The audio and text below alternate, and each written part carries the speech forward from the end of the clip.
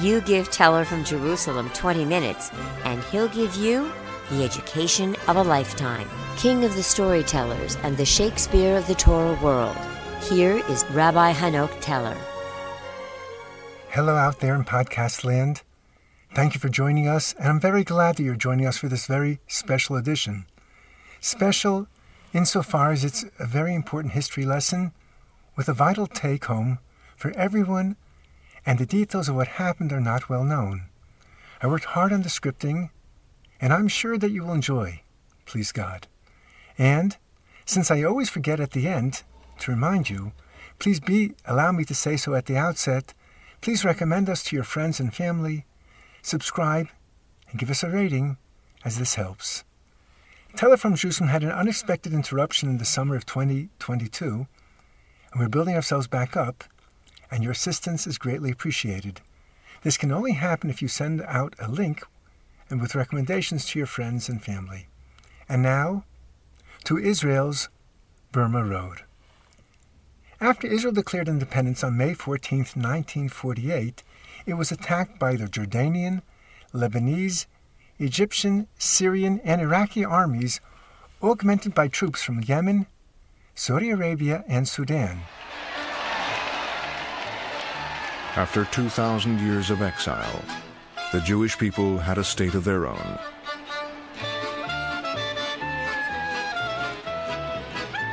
But even as they danced, Israel's fate hung in the balance. The day after Ben-Gurion declared the State of Israel, the armies of Egypt, Jordan, Iraq, Lebanon, and Syria invaded.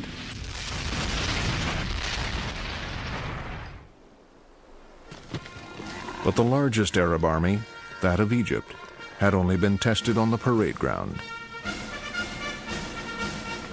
At its head was the playboy King Farouk.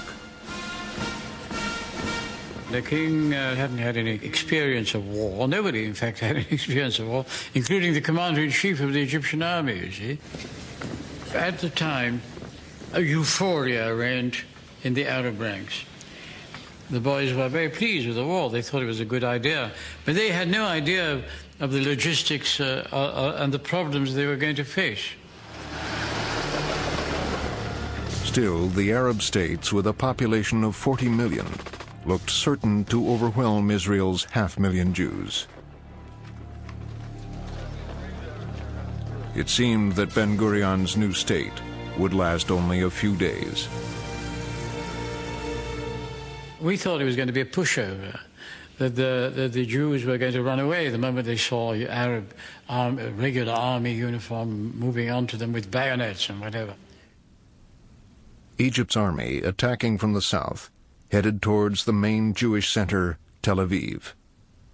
Jordan's Arab Legion took the West Bank and the old city of Jerusalem.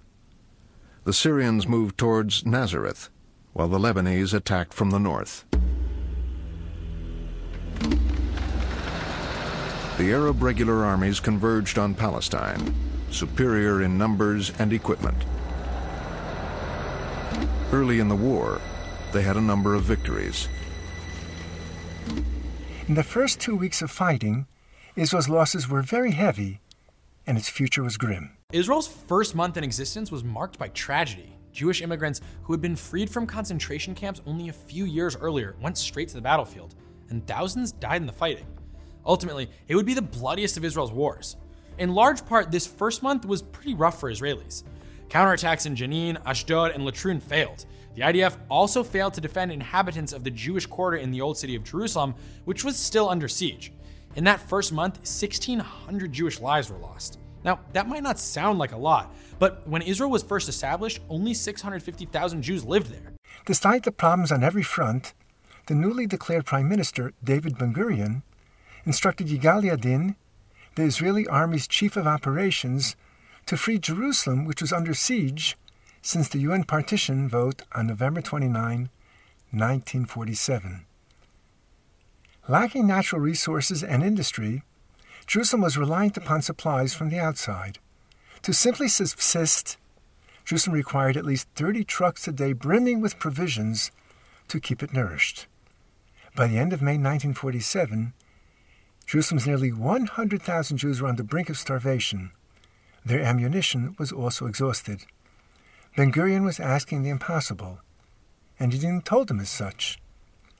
The high ground dominating the road to Jerusalem was an impenetrable Arab garrison located at Latrun, and Israel had neither the troops nor the weaponry to launch an uphill battle. Still, Ben-Gurion refused to bow to reality and give up on Jerusalem. He also realized that the moral of the country rested on the fate of the holy city. Indeed, he said, if the land of Israel is the heart of the Jewish nation, then Jerusalem is the heart of its hearts. Accordingly, Ben-Gurion ordered that Latrun be taken, even though this meant composing a force of ragtag fighters, primarily concentration camp survivors, right off the boats from the DP camps, with the most nominal military training and without adequate weaponry. As Edin predicted, the attack on May 24, 1948 was ineffective, and Israeli losses were high. Nonetheless, Ben-Gurion ordered a second attack, and results were equally devastating. Far too many slain fighters had demonstrated that Jerusalem could not be resupplied by road. The Lilliputian Israeli Air Force, which was increasing almost geometrically every week, was too trifling to challenge the Arab air forces in aerial combat, and likewise too small and frail to deliver anywhere near the tonnage necessary to stave off starvation in Jerusalem. There was no apparent solution, and failure to devise one would result in catastrophe. Nascent Israel's military leaders convened to see how they could overcome an insurmountable impasse to save Jerusalem Jewry.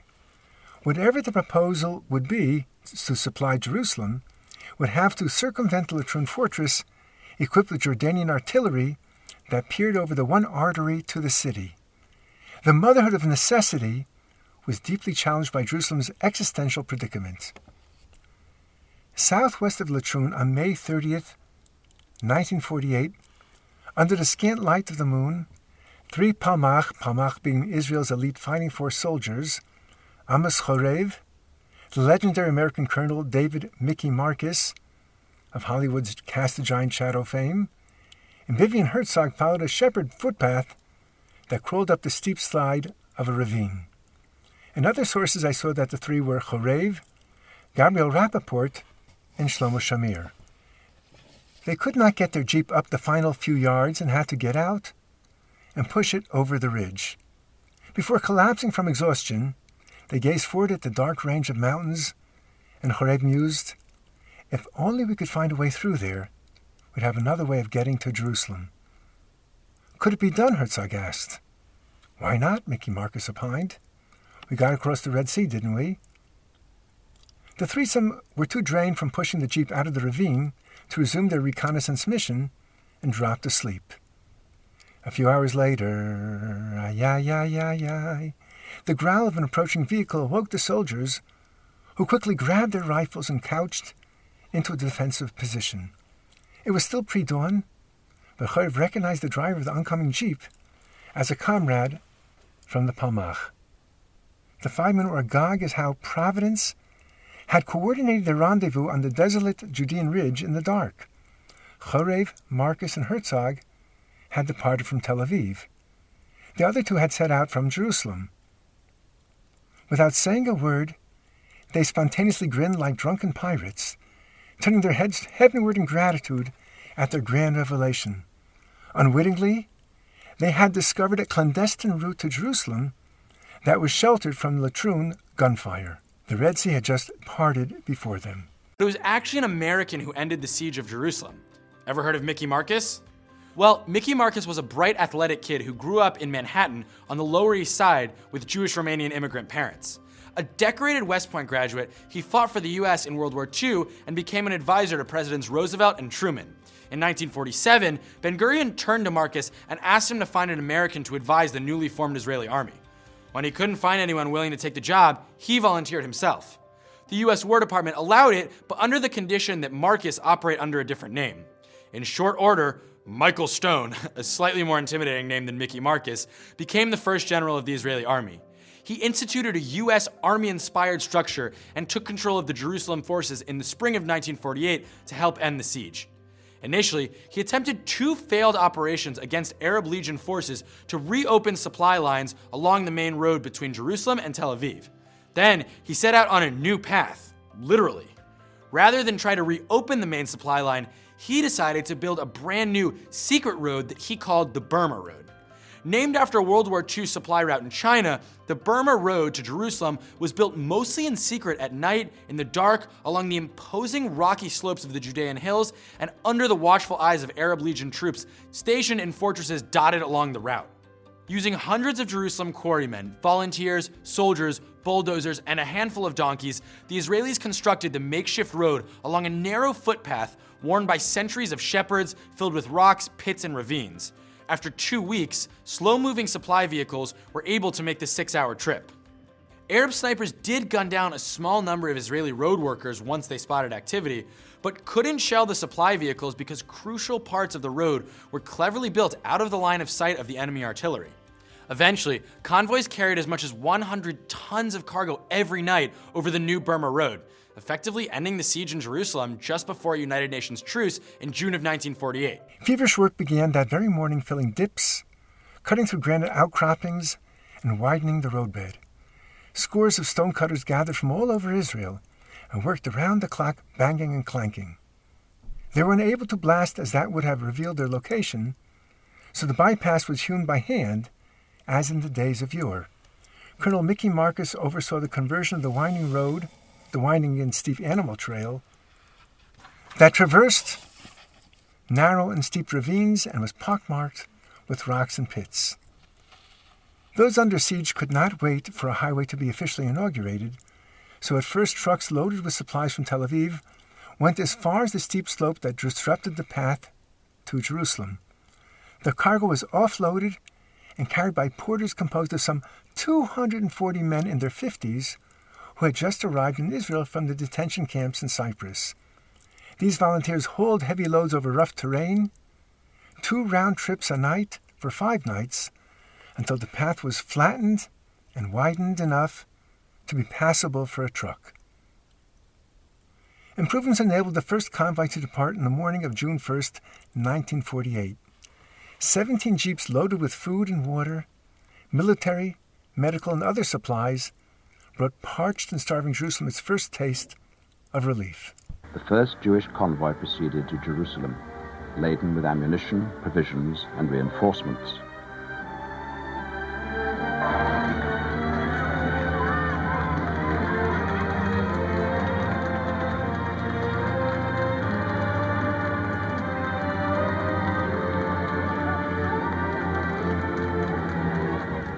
Only now did the drivers from the coastal plain realize what they had done.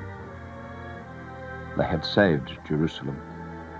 The clandestine alternate route to Jerusalem was nicknamed the Burma Road, an anomaly in Israel where everything is awarded a biblical name.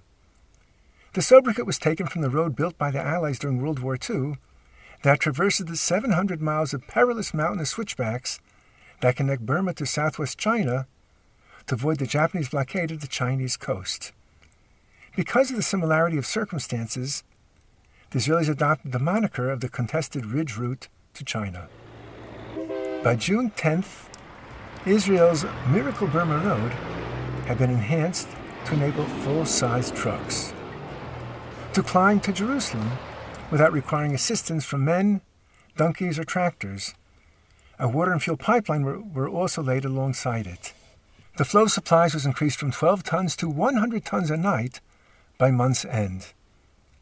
The Arab Legion at Latrun ultimately understood what was happening beyond the ridge blocked from their view. They tried shelling the road crews, but they could not hit what they could not see. The Burma Road was a turning point for Jerusalem and nascent Israel.